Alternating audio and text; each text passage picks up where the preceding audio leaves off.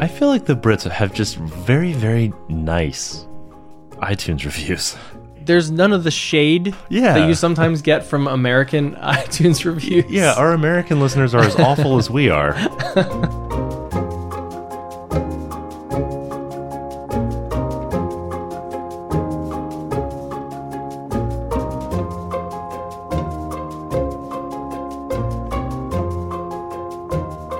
Live from the Mundangerous Palisades in New York City, I'm your host Shane. And I'm your host Ishan. And welcome to episode 171 of Total Party Thrill, a podcast for game masters and players where we discuss our campaigns in order to inspire yours. In this episode, we're busting down doors as we discuss sieges.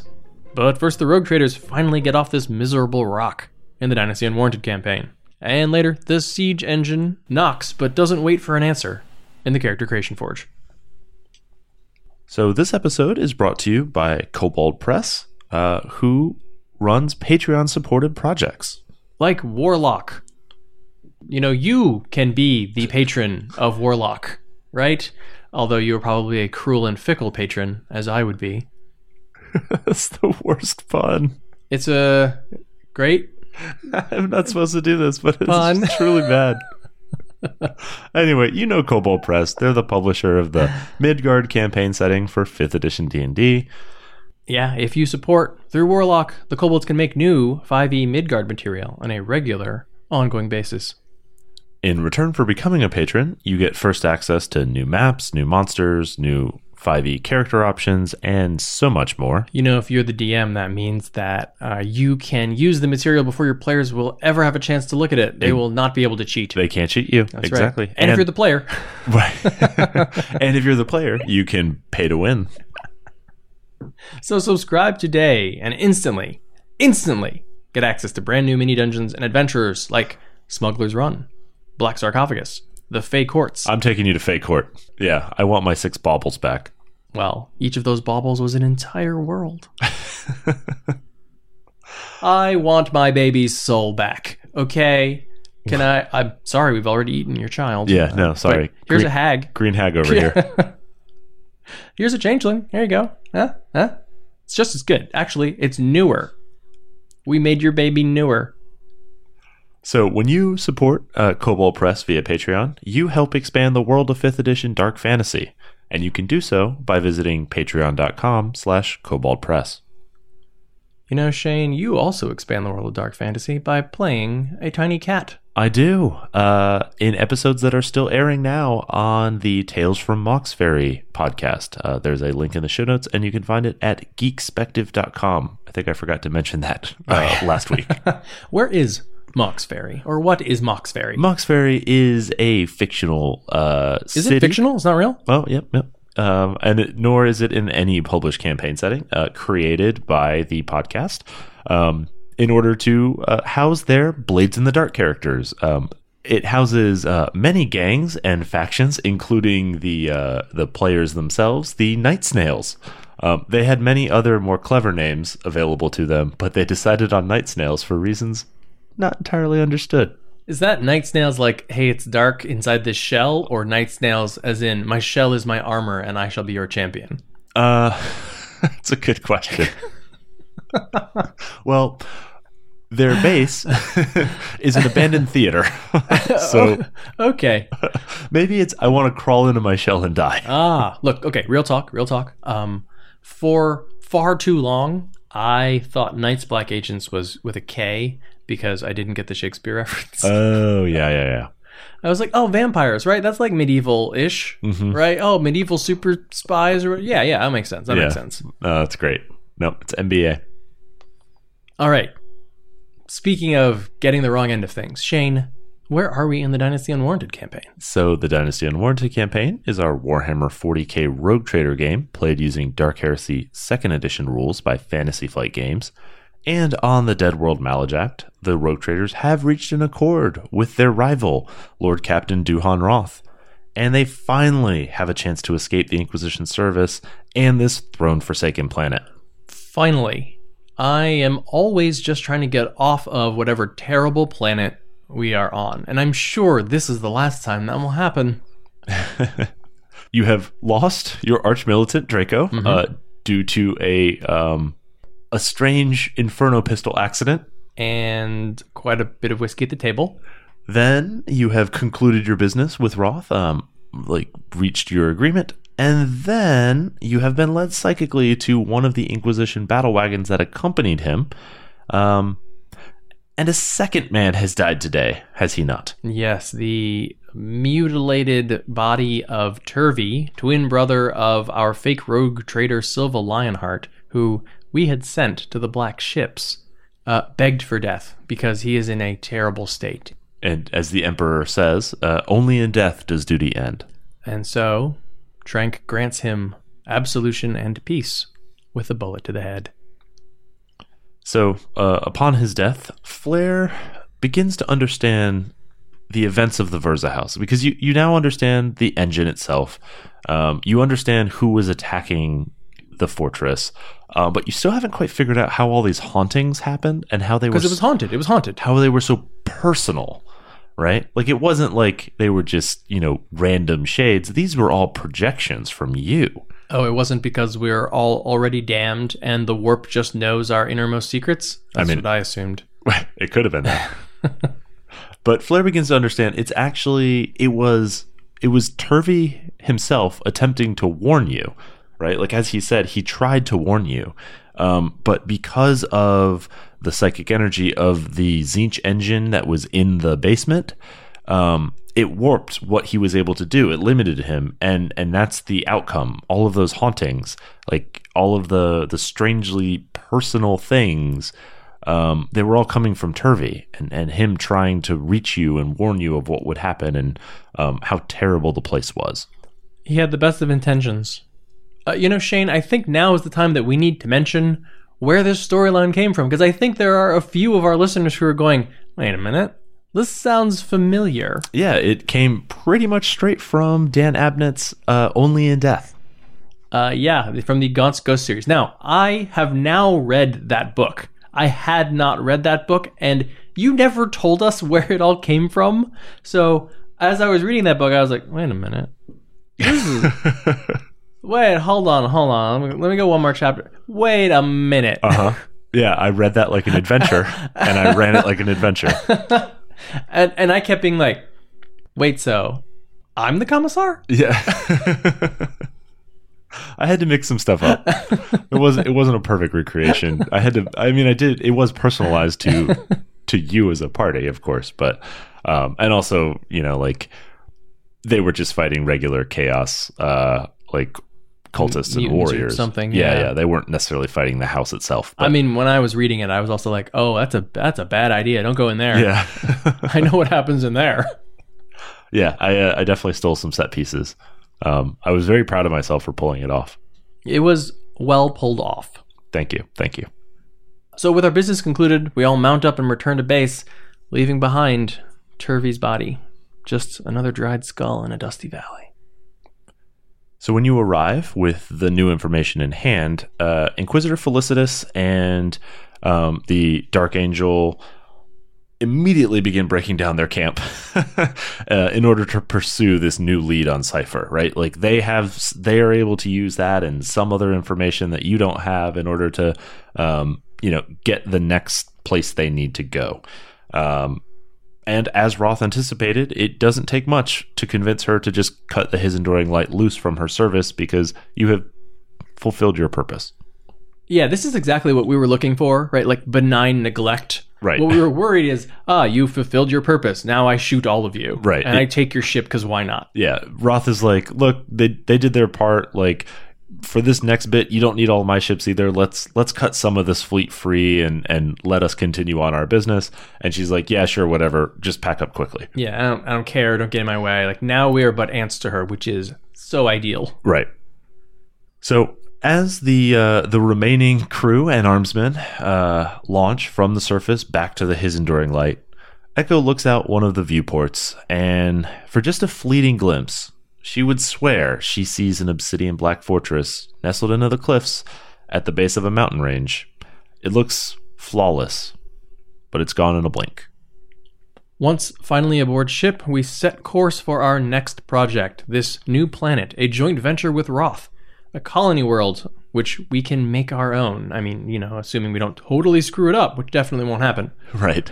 So just before launching, though, Flare, our astropath, detects the warp wake of a large incoming ship. And there is but one horrifying word that resolves over the ship's box before we disappear into the safety of the warp. Ravager.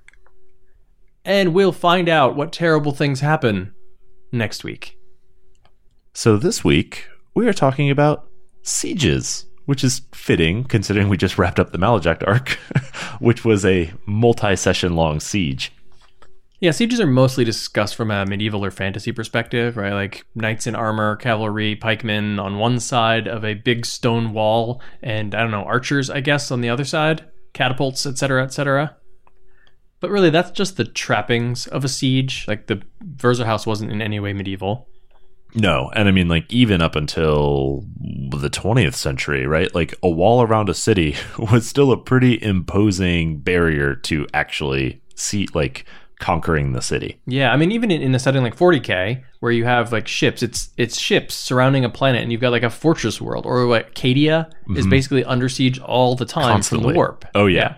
And so you might have things like void shields or different things to prevent outside bombs or explosives or energy or whatever from just leveling the city.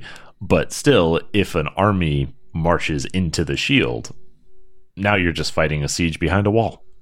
So what makes a siege? Like, why are they awesome?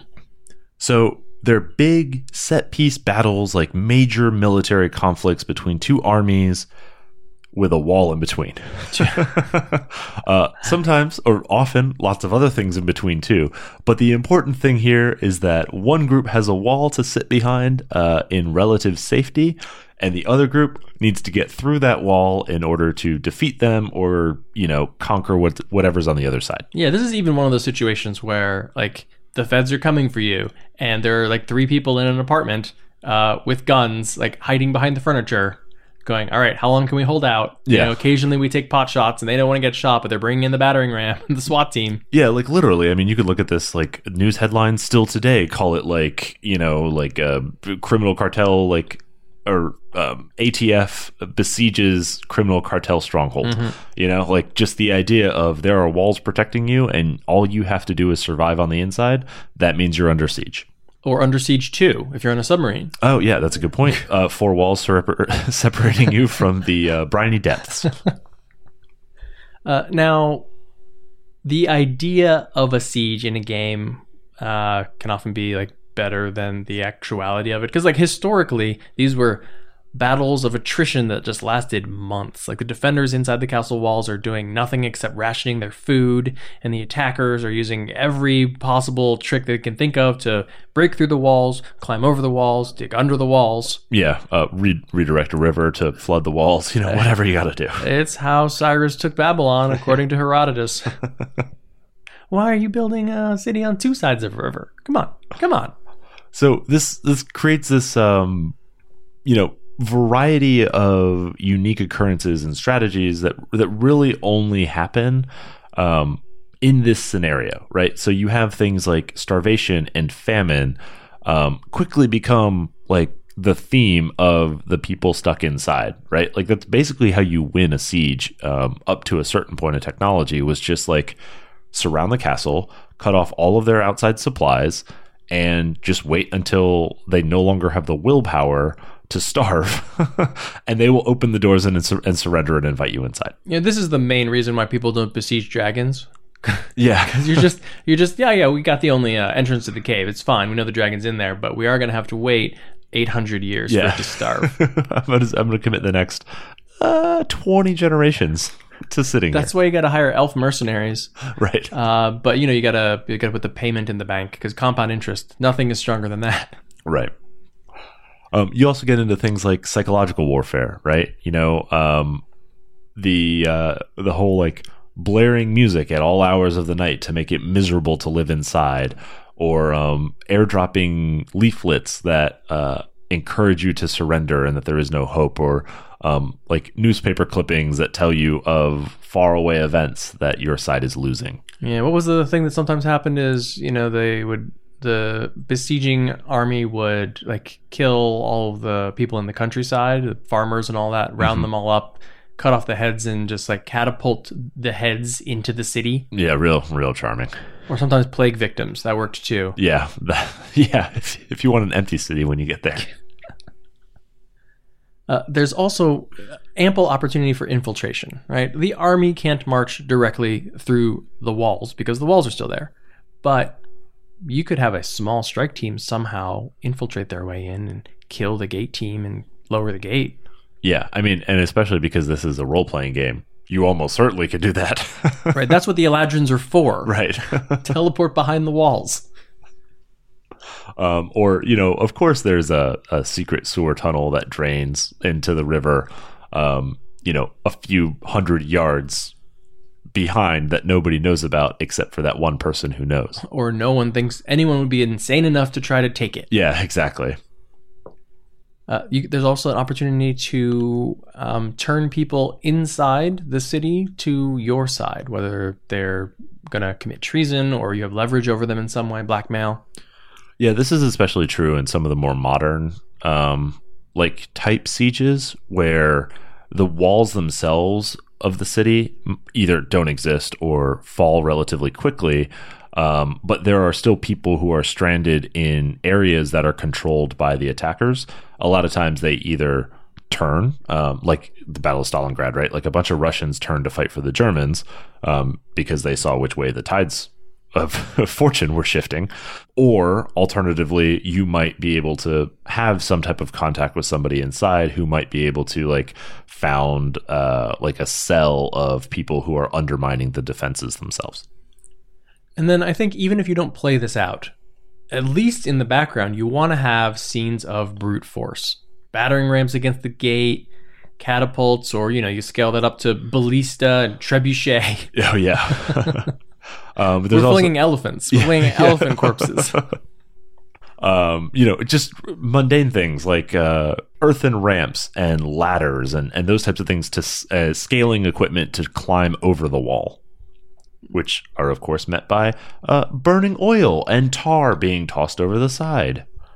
Yeah, terrible booby traps of, even just like pointy sticks. These are all things that hurt people on ladders. Or, just you're running along pushing the ladders off the side and, 14 men fall to their death. Right. Even if you do manage to break through the walls at the gate, the gatehouse is booby trapped. So the first 60 people through are going to meet their fiery doom. And fortunately, that creates yet another obstacle. Right. The gate's gone, but now there's rubble. Now there's wall of fire. This is Helm's Deep, right? You're just trying to murder as many of the attackers as possible, and the attackers are trying to overwhelm you with numbers. Right.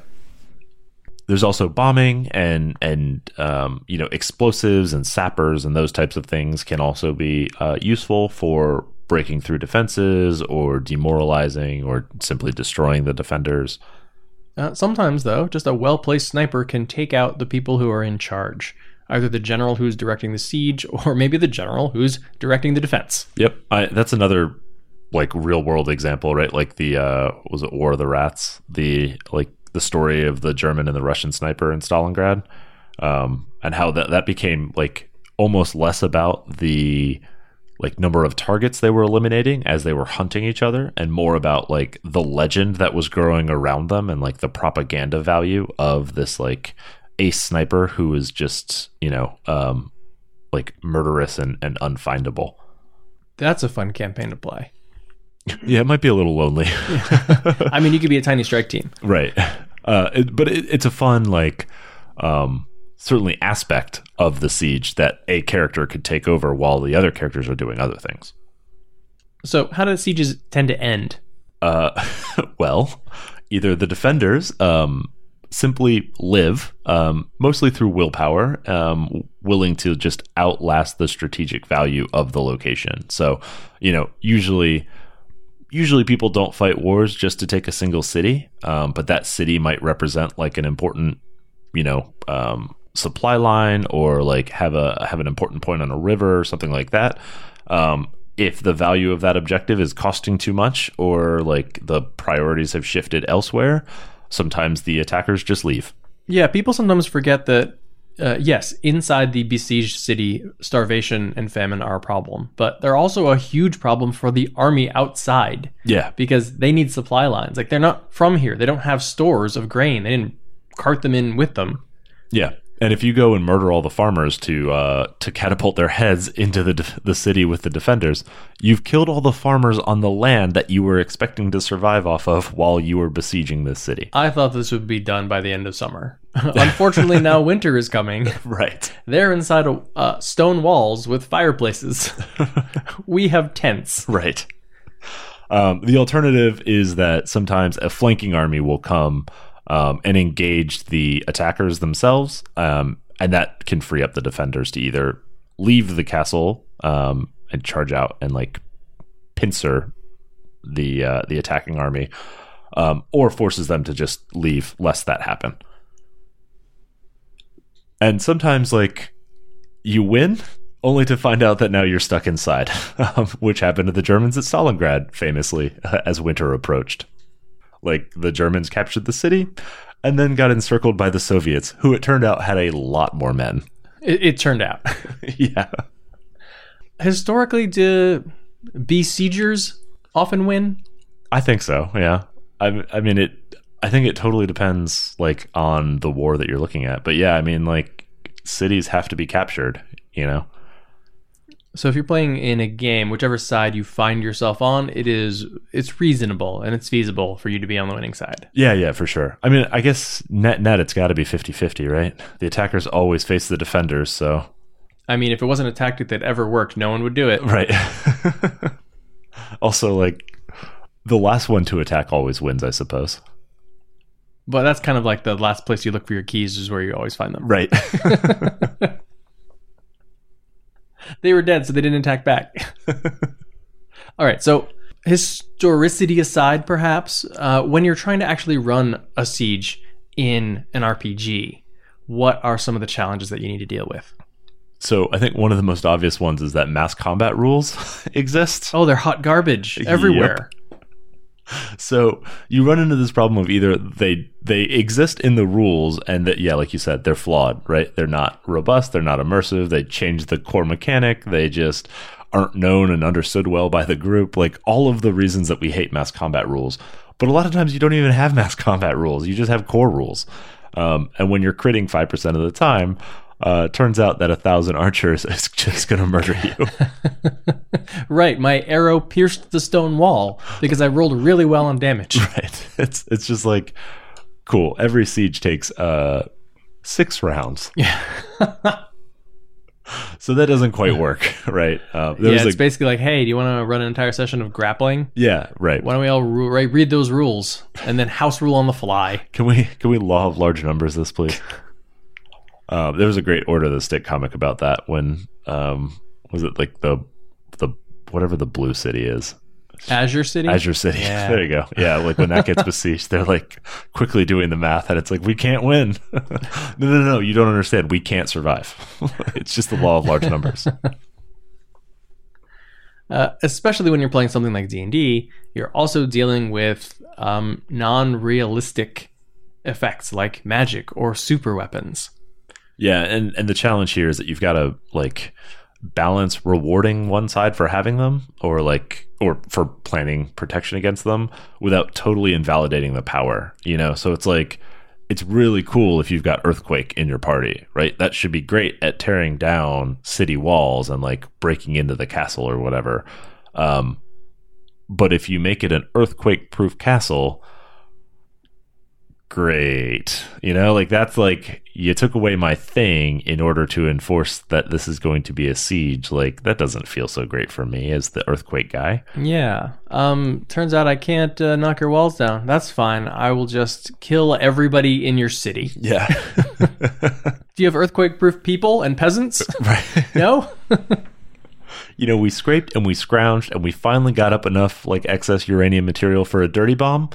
And you're telling me I can't get it inside the city because it doesn't fit inside the sewer grate? Thanks. But, you know, you're dealing with stuff like, in a fantasy setting, like you have creatures that can fly, you know? I don't know that there's a ton of like anti-aircraft spells, but there are plenty of flight spells. Well, there's hurricane. Okay. So druids is what you're telling me. Right.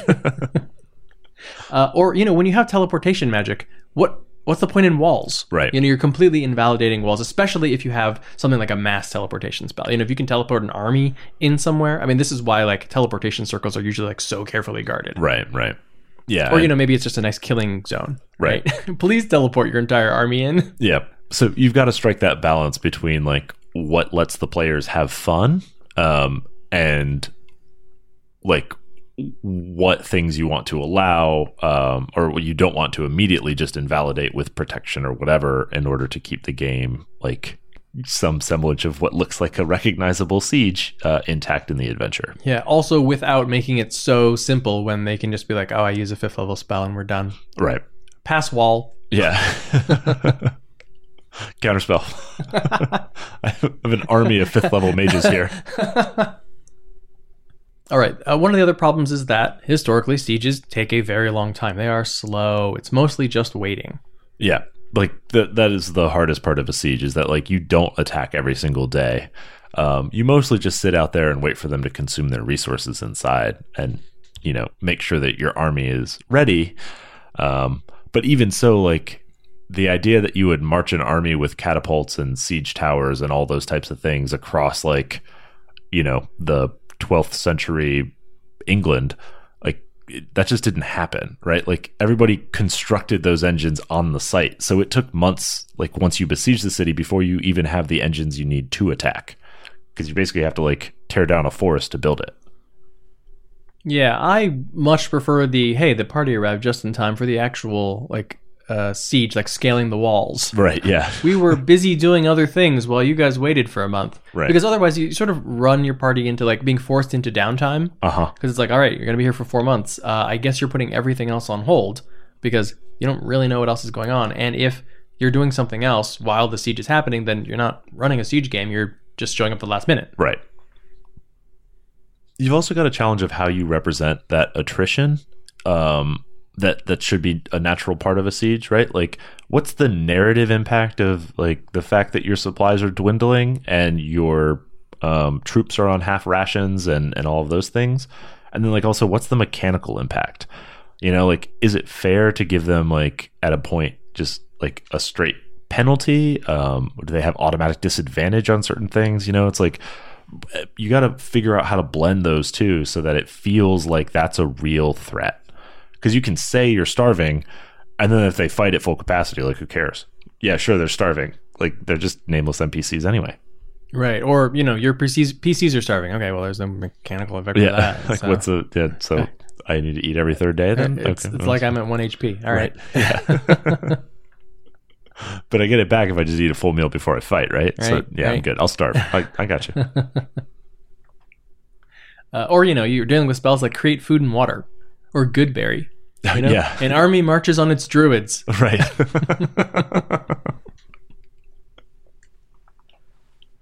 You've also got to figure out the other events that are going to affect the players around the siege, like because it can't just be battle.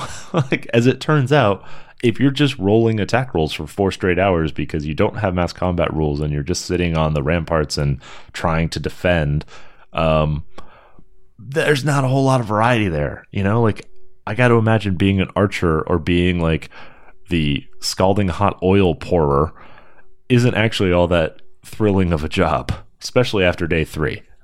Yeah, and especially like if you don't have any mass combat rules, like you have to make them up in some way because you can't roll everything for everyone, because then great, okay, the PCs go, you roll 5 times, maybe you kill 5 guys, and now I as the GM have to sit here rolling 200 things for not only the attackers who are on the PC side, but also all of the defenders. I'm just fighting against myself. Yeah, exactly. Like, tell you what, you let me know how this goes. I'm gonna go role play. Right. Did the 5 guys we killed matter? No, right. Of course it didn't. Okay. So there you go. You got to have some alternative for them to be doing that isn't just fighting on the ramparts. But then you also need to be flexible enough that sometimes that's what PCs do, right? Like, if you're the archer, it definitely makes sense for you to be standing on the ramparts and spending your day, like, impacting the battle using your main skill set. But we need to figure out exactly how we do that, right? Like, what does the Battlemaster fighter holding the gatehouse actually mean? And then what dice are you rolling to determine the outcome? This is also a good opportunity to potentially split the party. Because everyone's focusing on the same task, you don't necessarily need to all be in the same location. You can still run within the same initiative order and time frame, right? One person is trying to infiltrate. One person is directing troops. One person is sniping. Yep. And so what happens when the sniper gets hit and They is die. making death save rolls, and the cleric is 600 yards away on the opposite side of the castle because, like, attacks on the castle are always multifaceted. Two-man teams. Right. So you've got to, you have all the regular problems of splitting the party introduce themselves here because the scale of it tends not to be just as small as like a single room apartment. All right. So those are some issues that you're going to have to contend with. What are some approaches to make it work? So you can do mass combat. Like, I don't want to take that off the table. You can, if you're happy with the rules that are available and your group understands them and likes them, like, do it that way. Let the players position and control different groups of troops on the table, and use those rules to their effect. That's why they're there. Yeah, that's my favorite way to do mass combat is like, yeah, you can embed PCs with a particular unit or whatever, and I guess they control that one or their attack roll does or whatever. But I like to sort of hand them control of whichever side they're on, right? Like, you're the defenders. Okay, you are the ones making the decision about defending against this siege, Yep. or you are deciding how you're gonna like besiege these walls. Yep. Even if like in the narrative they're not necessarily the ones making the decision, you can just let your players do it. Right. They could be special advisors, perhaps. Consultants. Yeah, outside consultants. Look, in that I would like to be outside these walls while I consult you on this. Either way this goes, we get paid. Right. Okay. Yeah. Let us consult on the contents of your war chest. This is really more of a hostile takeover. Think of it like that. All Yeah. right? This is just business. It's business. So in games that do have mass combat, a lot of times they don't have rules specific to sieges. So you're going to want to make sure that you have like satisfying like effects related to the siege. So bonuses to one side based on what they're doing, and then letting the players figure out some way to like counter that strategy to either get their own equivalent bonuses or negate the other side. You can also, if the players are defending, let them start with a bonus to their actions that starts to fade as that attrition really sets in, as your stores dwindle, as the defender's resolve weakens. Yeah. So the main benefits of using mass combat, I think, are, one, you're using the rules that you have. If you have mass combat rules, like, it's nice to use the product you paid for.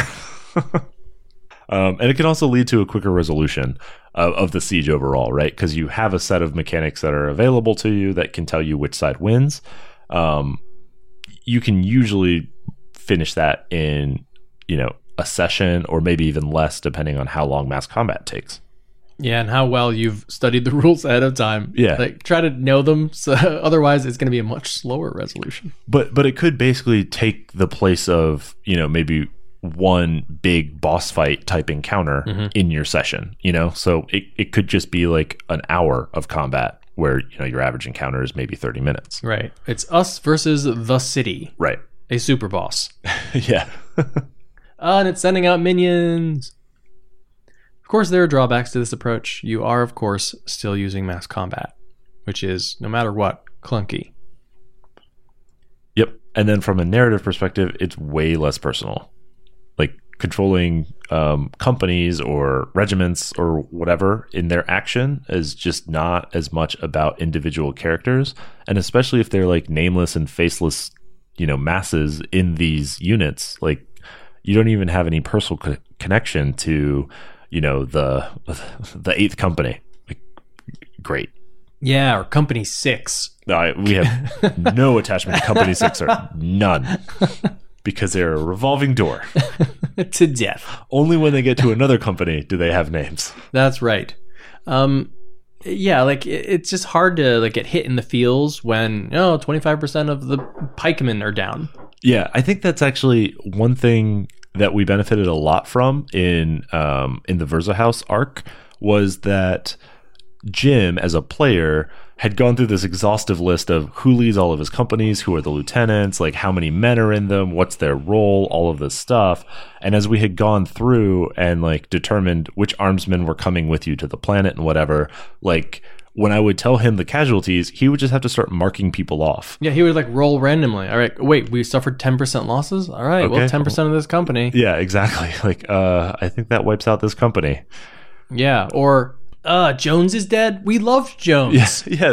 Like, wait, Jonesy? Did you guys hear Jonesy died? No. Jonesy's whole squad is gone. What's going on And we here? would remember because like that company had suffered losses previously and Jones had survived. Right, yeah, exactly. And I mean, they were just names on a page. It's not like you had like robust role-playing interactions with them, other than the fact that they had just been a recurring name that Jim had been tracking and Draco had been reporting. Right. It was kind of important actually to have like very specific names that you could remember. Yeah. Because you're like, oh wait, I heard that before. And occasionally they'd even get promotions, right? Because like if the leader of the squad dies, you need another leader for the squad. And I guess we're going to kind of roll randomly and see which of them gets promoted. Right.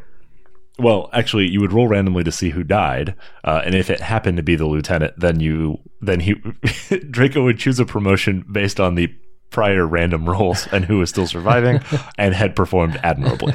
Oh, he just got promoted and now he's dead. Yeah. This is so tragic. The Emperor's army is very hard. He was one day from, well, no one retires, but getting rotated out of Company 6. Yeah.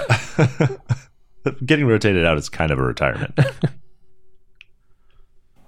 So the next approach that is a little more narrative is to focus on the siege as just a series of offensives. So you're taking this long time frame of maybe a month or multiple months and turning it into these like very manageable chunks of like more activity. So you have like sort of a preparation, a battle, and then a period of recovery. And as you kind of work through that cycle, right, like things start to change over time, both in the narrative and in your resources and in your feelings about how good you're doing or how likely you are to lose. Yeah, this is a pretty cinematic approach. If you see a movie where there's a siege, you just hit the highlights, and then you have someone casually mention that, like, we've been waiting out here for 3 months. Right. And you don't have to like roll dice to see like, hey, do my troops on the left rampart hold their spot or whatever? It's like, oh, it's narratively appropriate. Guess what? Like, thousands of people are fighting over there, and I don't think the left rampart is going to hold. You need to do something about it. Yeah, this allows for a lot of control of the pacing, especially if you're doing this over multiple sessions. And it offers opportunities for your players to insert themselves where they want, to do something that actually sounds interesting for them. There's a lot of different activities that your PCs could do, and it's informed by whatever happened in the last offensive, whether that was attempting to scale the walls or, attempting to dig a tunnel or diverting a river, whatever. Yeah, and you can cycle through all these different approaches, like, one offensive at a time of like what's happening in the siege itself, and then how are the PCs either helping that, resisting that, or using that as a diversion to do their own thing, whatever it is. It also lets the PCs then play to their strengths, so that like if there's enough stuff going on and it's all like kind of confined to this like one episode, then like the archer can go to the ramparts and do their thing, and the battlemaster can command the gates, which are under siege, and the rogue and druid can sneak out through the sewers in order to attempt to assassinate the enemy general or something. Or in through the sewers. I don't know. Which side are you on? It depends. This actually works well with the mechanics of a lot of different games, too. If you think about 13th Warrior, right? We're the defenders because the people eaters, the eaters of men are coming, right? Dead. And they've got the worm, right? The fiery serpent that's coming. What is their offensive this time? They're all riding by and throwing flaming torches inside. That's essentially a series of skill checks, right? Maybe we're trying to shoot a few of them, but it doesn't really matter. Right. What we're actually doing is trying to survive and put out all these fires. Yep. And then once that happens, like, they're gone for the day. Now we long rest or short rest or whatever. You know, we like do the thing that gets us our hit points back. We like refresh our abilities or our spells. Like that is something that players intuitively understand in terms of the time frame. Right. So the benefits of doing it this way is that your players are constantly solving problems as their PCs. Right? They are playing as their characters instead of playing as a large group controlled by their characters. Yeah, they can just do whatever it is they would normally do. They don't have to think, okay, this company of archers, how do they usually respond in the situation? I guess they don't follow them into the forest. And it adds a lot of variety because, sort of on the fly, players can decide what it is they're interested in doing right now. Right. And also, I mean, like, we're thinking of this, I think, mostly as the characters defending, but if the characters are attacking, like, they have limitless possibilities for how they attempt to do this. Like they might start with just building an earthen ramp, or building like some towers to scale up to the walls or whatever, but they might get increasingly more exotic as these things fail or have mixed consequences. Right. I'm gonna summon a demon. I'm gonna summon a demon. Yeah. Yeah. Like a siege demon. Yeah, siege demon. Yeah. Hey, how you doing? I don't have anything to offer you right now, but inside that city. All the souls, they're all yours. I don't care. Could you try to keep the buildings intact? So some of the drawbacks then is that you're probably going to end up with multiple adventures within the backdrop of a single siege. So it's probably going to slow your campaign progress down quite a bit. Yeah, and it can be difficult to measure that progress. Like what is the mechanical effect of a propaganda campaign of airdropping leaflets and flyers into a city that, swears that prisoners will be treated fairly if they just surrender?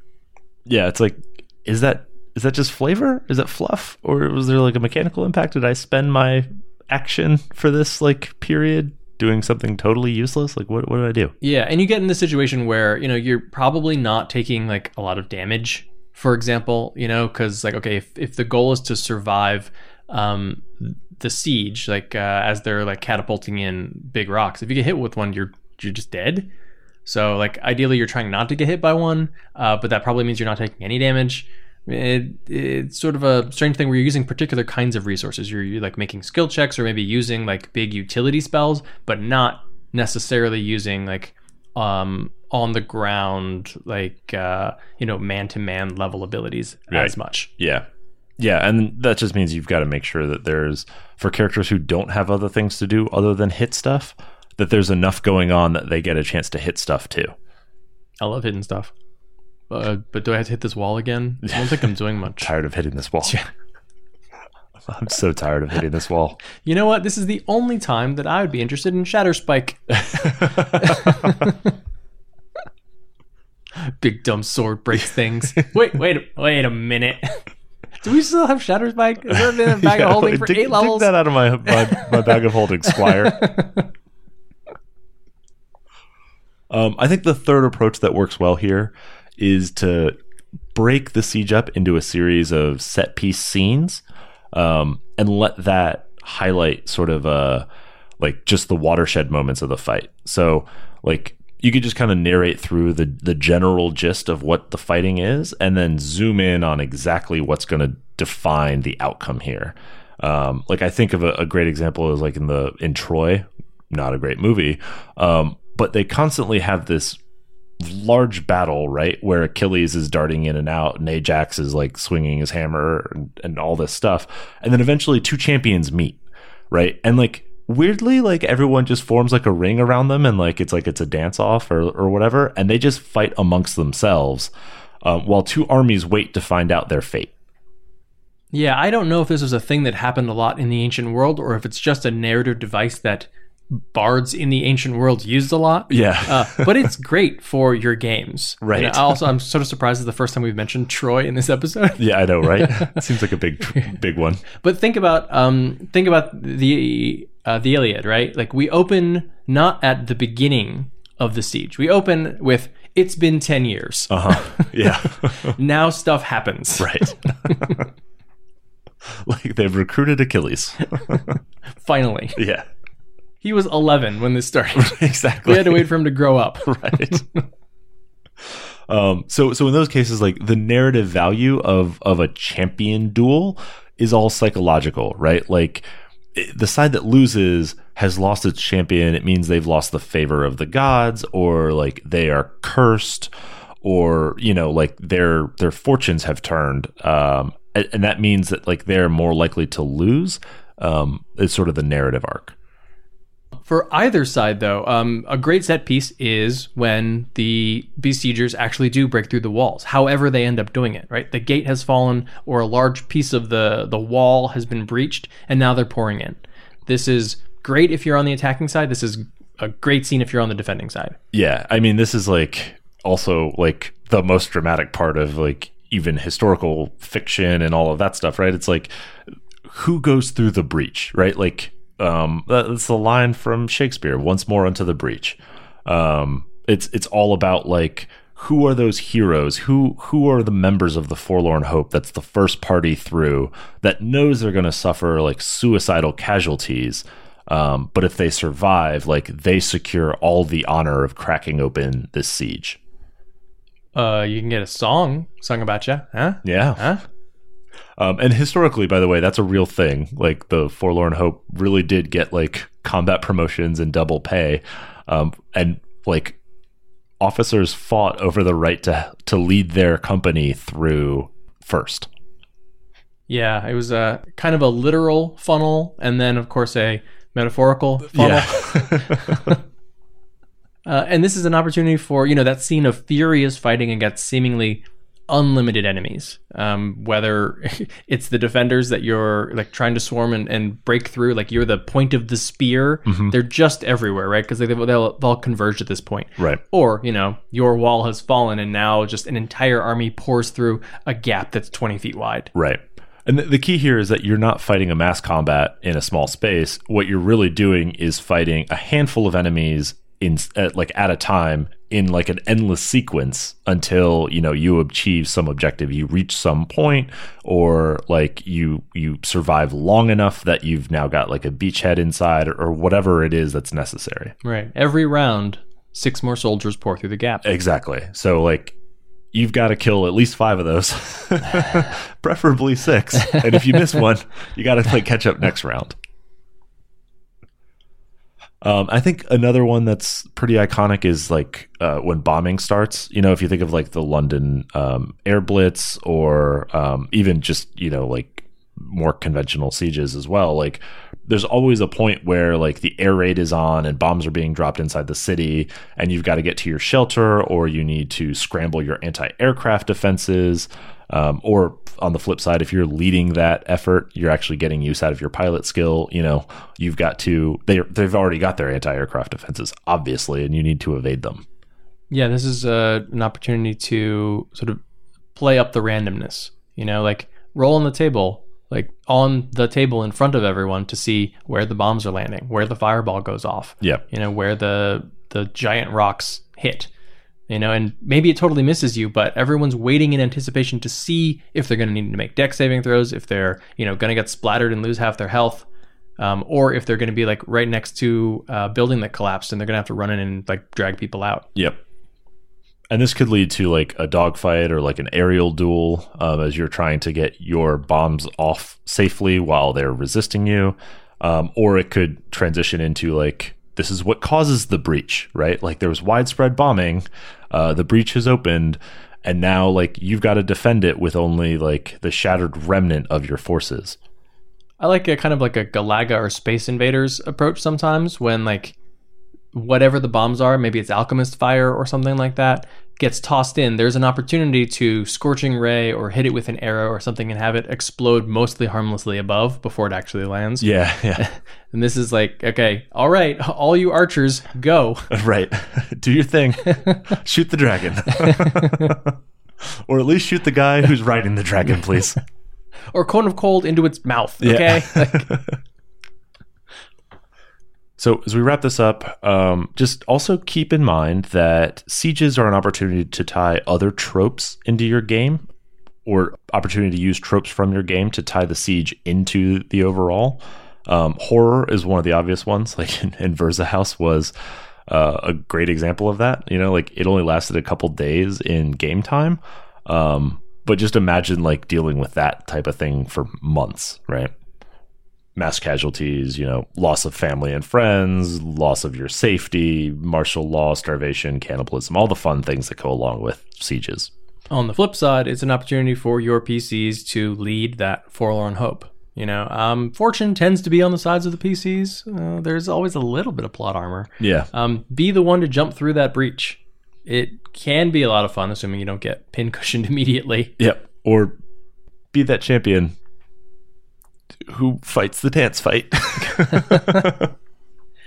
You also want to think about, what is it that your PCs are willing to do to end this siege? I think, it's war, right? So you kill defenders or kill attackers, but then usually, like, what happens when the city surrenders?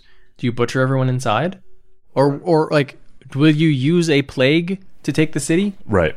Yeah, I mean, even so, like, sometimes there's just a question of, like, is it worth defending? Like, is the cost too high? Is the moral cost of fighting this fight too high? Should we just escape? Like we're doing in our Dark Sun game. Right. We are currently being besieged by Hamanu. And what did we decide to do? Leave. Yep, we dug some tunnels.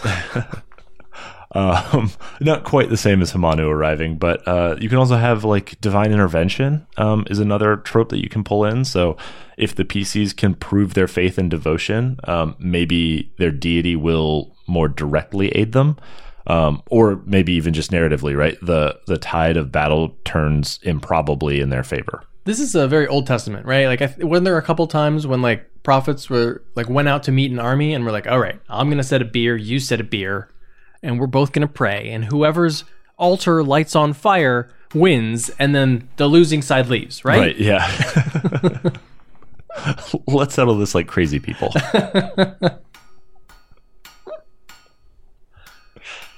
All right. Do you hear that, Ishan? That is me adding extra kindling, just in case. Spark a fire. I haven't been that pious lately. Well, if you're setting things on fire, then it's time to use it to heat up some new characters in the Character Creation Forge. But before we do that, let's talk about how our listeners can get in contact with us. We do love hearing from you. You can tweet at Shane at Mundangerous. That's MUN Dangerous. And you can tweet at Ishan at Evil Sans Carne. That's malice minus meat. And you can tweet at the show at TPTcast. You can also email us at totalpartythrill@gmail.com. And you can find us on the web at www.totalpartythrill.com. We're also on Facebook and Instagram at Total Party Thrill. Oh man, I really want to experience the magic of Dungeons and Dragons, but I'm a cave hermit who made an oath never to speak to other people again. And I want to watch a classic fantasy series like Lord of the Rings or Game of Thrones, but I can't stand the sight of human faces. Well, I want to relive the magic of make-believe, the humor of a preschool-aged child, and the genuine camaraderie of nearly 10 years of friendship through only my ears, but I don't know how. You ignorant fools! You don't even know about Dames and Dragons! What? But Dames and Dragons? What's that? Dames and Dragons is a Dungeons and Dragons actual play podcast. A podcast? So I can experience the spontaneous group storytelling of D&D without breaking my oath of solitude? That's right. And I can take part in a rich fantasy storyline without ever having to lay eyes on a disgusting human face? Never again will the faces plague you. And it has a cast of 4 female friends who make constant immature jokes as they play? Absolutely. I would never lead you astray, my friend. Whether you love D&D or just love a good fantasy tale, Dames and Dragons is the podcast for you. Tells the story of 3 unlikely heroes who are chosen to become guardians of the goddess of their world, a floating island by the name of Estra. By God, that sounds like something I could get into. Sounds like something I'd love. Sounds like something I'd make.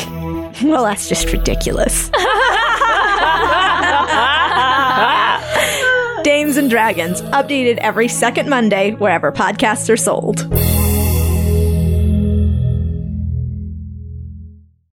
And we're back. So, this week in the Character Creation Forge, we are, of course, building the Siege Engine. So the Siege Engine is both an engineer capable of building siege weapons and also a siege weapon of his own, on his own even. I see. So we have played up both I am an engine and I can knock down walls. Yeah. Okay. So what is the build? Forge Cleric 17, Oath of Conquest Paladin 3. Okay, I think I'm seeing a bit of where you're going here. Forge Cleric 17 gets immunity to fire, which I think many siege engines are. Yes. Fire Okay. is very dangerous in a siege, so being immune to it makes it pretty handy. Helpful, yes. So Forge Cleric actually gets a lot of cool stuff that's helpful. So you start with Blessing of the Forge, which means you always have either a +1 armor or a +1 weapon at minimum. That's just super helpful. You also get that Channel Divinity Artisan's Blessing that lets you quickly, like in an hour, you can craft anything, mundane object up to 100 gold pieces, which means you can always build your replacement parts or, skeleton keys to unlock the sewers or whatever it is you have to do. Soul of the Forge gets you resistance to fire and another +1 AC. Yeah, that comes at like 6th level, I 6th, think. yeah, So it's an early helper. But eventually you get Saint of the Forge and Flame, which gives you full-on immunity, like you mentioned, as well as resistance to non-magical bludgeoning, piercing, and slashing damage. I mean, not every archer on that wall has a magical bow, right? Almost none of them, in fact. Also, what kind of damage does boiling oil do? I would say fire. Okay, all right. Well, it's like I planned for this. And then the domain spells are actually really, really cool for this too. You get some smites and things like that, but heat metal, super useful in a siege, or particularly defending a siege, I think. But then you get fabricate, wall of fire, animate object, and creation. Those 4 spells basically give you a whole toolkit for either creating siege weapons or undermining them. Yeah, I make a siege engine. I make a catapult. Yeah, I fabricate a battering ram. I burn a battering ram with a wall of fire. I animate a battering ram and it flies up in the air where no one can get to it, or it lands on its own army. Oh, I like the idea of I animate a burning oil. I animate a cauldron. So by 9th level, you can basically walk up to a castle and just immediately build whatever tool you need to break into it. The other thing you can do is, just cast Earthquake. Yeah, when when we you talked get, about this. you get to really high level, earthquake, hurricane, tsunami, Firestorm. I mean, Wall of Fire itself is just great for burning down wooden palisades. Like you're wasting your time if you're not just wall of flaming your way through those problems. Yeah, what's the problem? I made you another wall. Yeah. I replaced it with a better wall. Yeah. For a minute. All right, so from Paladin, we'll get additional spells like Armor of Agathis and Command, which are very useful when you are fighting on the ramparts in close quarters. Right. Your Channel Divinity is Guided Strike, which will make sure that you don't miss, and Terrifying Presence for an area of effect. Frighten, which is also going to give enemies disadvantage on ability checks. Yep. Now, you also get Smite as a Paladin, so that's always good. This is the first time we've had a Paladin where we're not like, and you get Smite. Yeah, it's like Smite's not bad. I mean, it's just like it's like another tool for you if you need to like break things or people yourself. Sure. But what we're actually here for, the 2 things that really make you into the engine part of this siege engine, Divine Health at 3rd level gives you immunity to disease, just like a machine, and then a fighting style, which all of them pretty much work. You can take your pick, but I think either defense or protection are probably the most thematic. Yeah, a lot of siege engines have parts sort of sticking out of it that provide cover. Right, from arrows and burning oil and those Yeah. types of things. Yeah. So it feels like protection fighting style with the shields feels about right. Stand behind me. Yeah. Allow me to shield you as you run yourself full speed into that wall. So in terms of leveling order, I think we'll start Cleric 6 to get to that fire resistance, and then we'll take 3 levels of Paladin, and then finish out Cleric. So Shane, who is your siege engine? My siege engine is a Forge Cleric who went a little too ham on the devotion to his deity. So he ended up kind of like recrafting and reforging himself in the fires of his forge. So he walks around as a giant armored monstrosity. He's a warforged. That's what I'm saying. He's a Warforged. Yeah. But he was once a man. Oh, so he's a soul forged, I think. Is that what they're called? Is that it? They're like people who replace their own parts with Warforged parts? Yeah, basically. So that's what he does. And then in the process, right, like trying to become that epitome of Warforged technology and engineering and forging, he wants to become a juggernaut. The juggernaut. How about your siege engine? My siege engine is basically a Green Lantern. Okay, so break that down for me. She assume I don't watch Ryan Reynolds movies. You shouldn't watch that one. She basically uses her powers to create objects out of nothing, and then constructs, flies them into things. She's a leader of men and doesn't want to see her companions injured or to waste more human life than is necessary on either side. Right? The longer a siege takes, the more people inside the city die, the more people outside the city die. So the best thing to do is just show up and end this all quickly. And the best way to do that is for her to lead from the front. Everyone stay behind her.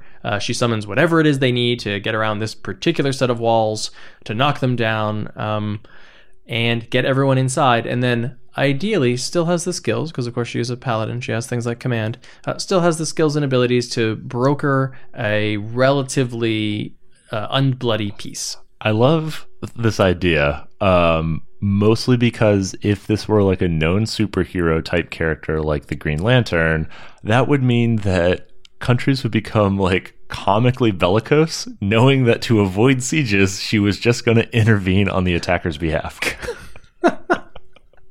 We really need to end this quickly. Right, yeah. Hey, guys, look. I wish you'd stop attacking each other. I'm really tired of doing this, but let's just get this over fast, shall we? I would help the defenders, but I'm not very good at that. Right. I can't break out of a siege. It's not my skill set. All right, before we wrap up, we want to take a moment to thank all of our Patreon supporters. Your support is what makes it possible for us to keep doing this show every single week. So if you'd like to learn more, you can check out all of our rewards at patreon.com/totalpartythrill. You can also leave us a 5-star review on iTunes, and if you do, we will read it on the air. Just like this. This is unrivaled TRPG content from the UK by Sunbrit. I can't stop listening. Shane and Ishan offer entertaining commentary on running tabletop RPGs with a focus on D&D. They provide insights on game mechanics, thoughtful suggestions on how DMs and players can improve their games, and bite-sized running commentary on their own RPG campaigns, which are entertaining enough in their own right, but which are also mined for instructive moments their listeners can learn from. This wonderful podcast has made me as excited and inspired to play as when I first opened my player's handbook. Highly recommended. I'm glad it's entertaining in its own right. I'm glad it's not unentertaining. Yeah, I feel like the Brits have just very, very nice iTunes reviews. They're just very kind. There's none of the shade that you sometimes get from American iTunes reviews. Yeah, our American listeners are as awful as we are. I do feel like they understand us. Yeah. No, we're kidding. We appreciate all of you. Every single one of you, except, that one. You know who you are. But thank you. Thank you, Sunbrit. So what do we have planned for next week's episode? We're talking about running one-shots using long-term characters. And in the Character Creation Forge, we're building the Wedlock. Oh, good lord. Oh, yeah. That's it for episode 171 of Total Party Thrill. I hope we lived up to our name, but either way, I'm Shane. And I'm Ishan. Thanks for listening.